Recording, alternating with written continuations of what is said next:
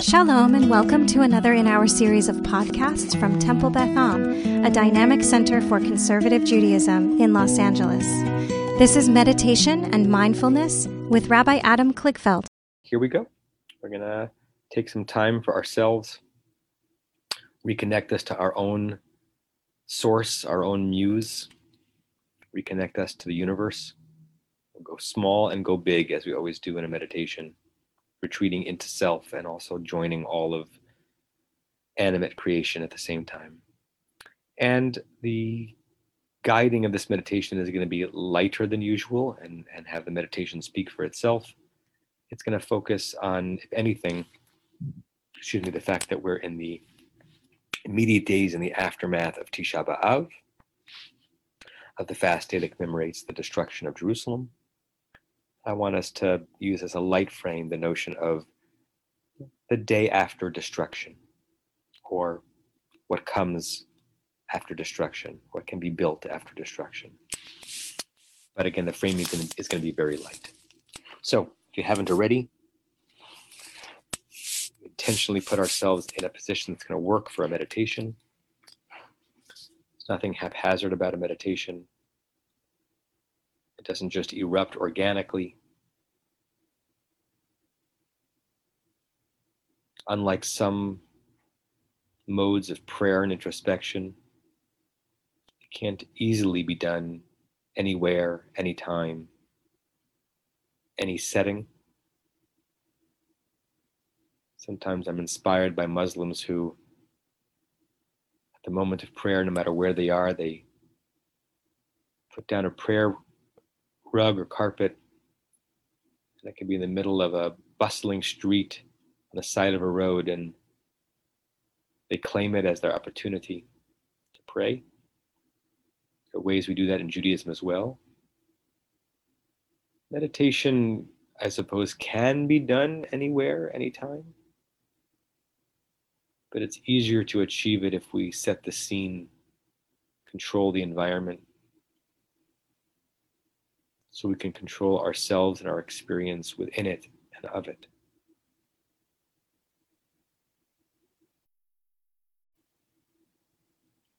So give yourself the gift of approaching the edge of this endless pool with focus, with purpose, with a sense of planning.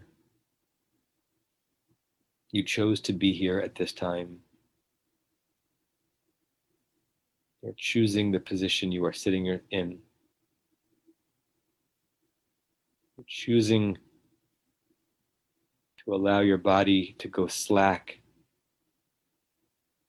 You are electing to assign your spine the hard work of holding up so much of your body against the forces of gravity. You're choosing to be aware of your body's own passive interaction with the couch or chair or cushion you're sitting on, the light pressure between the bottom of your feet and the ground underneath you. You're choosing to be alert even to the contact points between your hands and wherever they are right now, hanging by your side, resting on your thighs. Even those parts of this that you didn't consciously choose, that are autonomous or autonomic, you're now choosing to be aware of them and to claim them as conscious choices.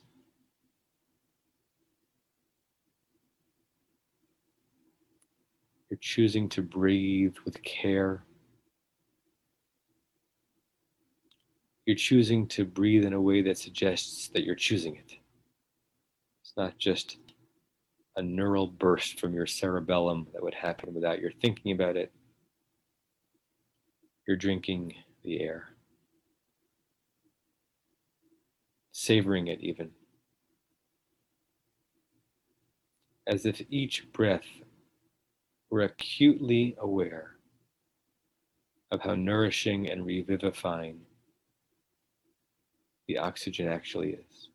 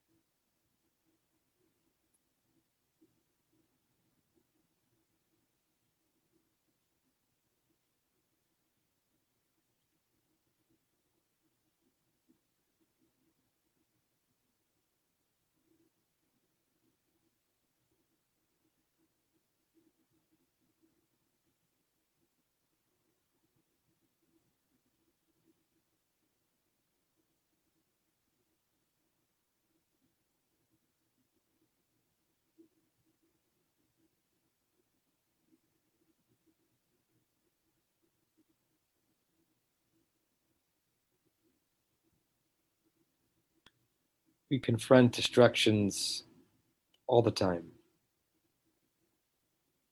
Personal, familial, national, global. Calamities that wreak havoc, that leave a trail of sadness and suffering.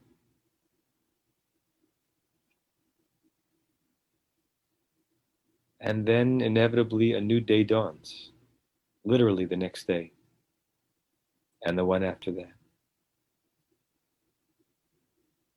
There is a day after destruction,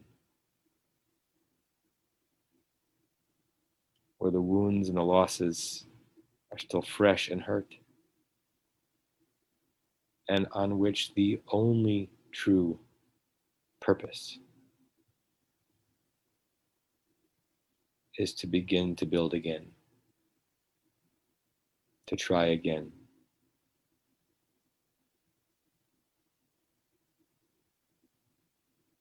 It's the truest comfort.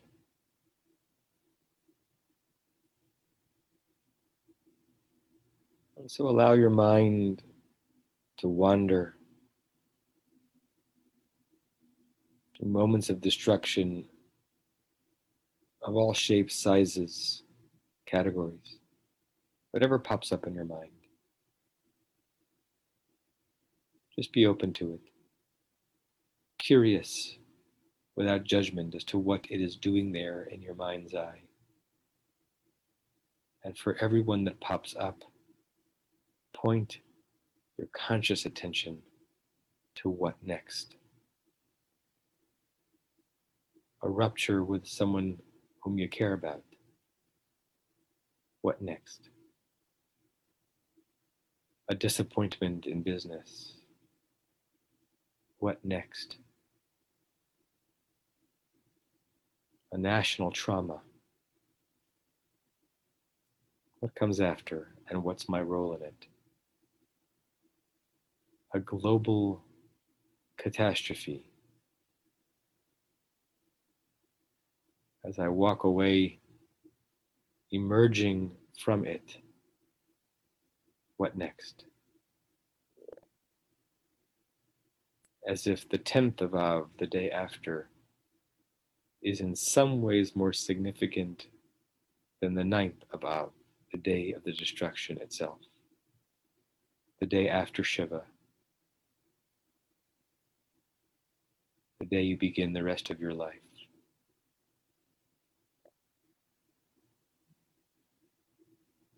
What are the opportunities and the obligations on the day after loss?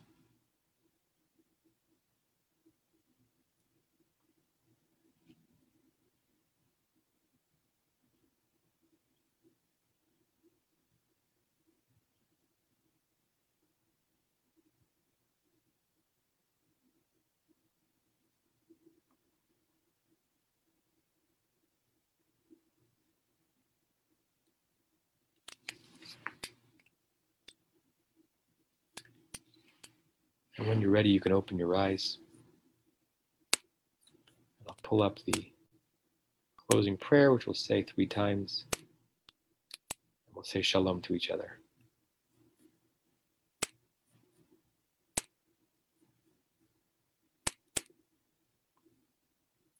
May we and all beings have happiness and the causes of happiness. May we all be free of suffering and the causes of suffering. May we all experience true happiness that has no taint of suffering. May we live in great equanimity, free from burdening attachment to loved ones and contempt for others, but rather with compassion for all. May we and all beings have happiness and the causes of happiness. May we all be free of suffering and the causes of suffering. May we all experience true happiness that has no taint of suffering. May we live in great equanimity, free from burdening attachment to loved ones and contempt for others, but rather with compassion for all. May we and all beings have happiness and the causes of happiness. May we all be free of suffering and the causes of suffering. May we all experience true happiness that has no taint of suffering. And may we live in great equanimity, free from burdening attachment to loved ones and contempt for others, but rather with compassion for all. I say shalom and namaste, and I'll see you soon. You have been listening to another in our series of podcasts from Temple Beth Am, a dynamic center for conservative Judaism in Los Angeles. If you enjoy these podcasts, we invite you to write a review on the Apple Podcast site or wherever you get your podcasts. For more information about Temple Beth Am Los Angeles, go to tbala.org.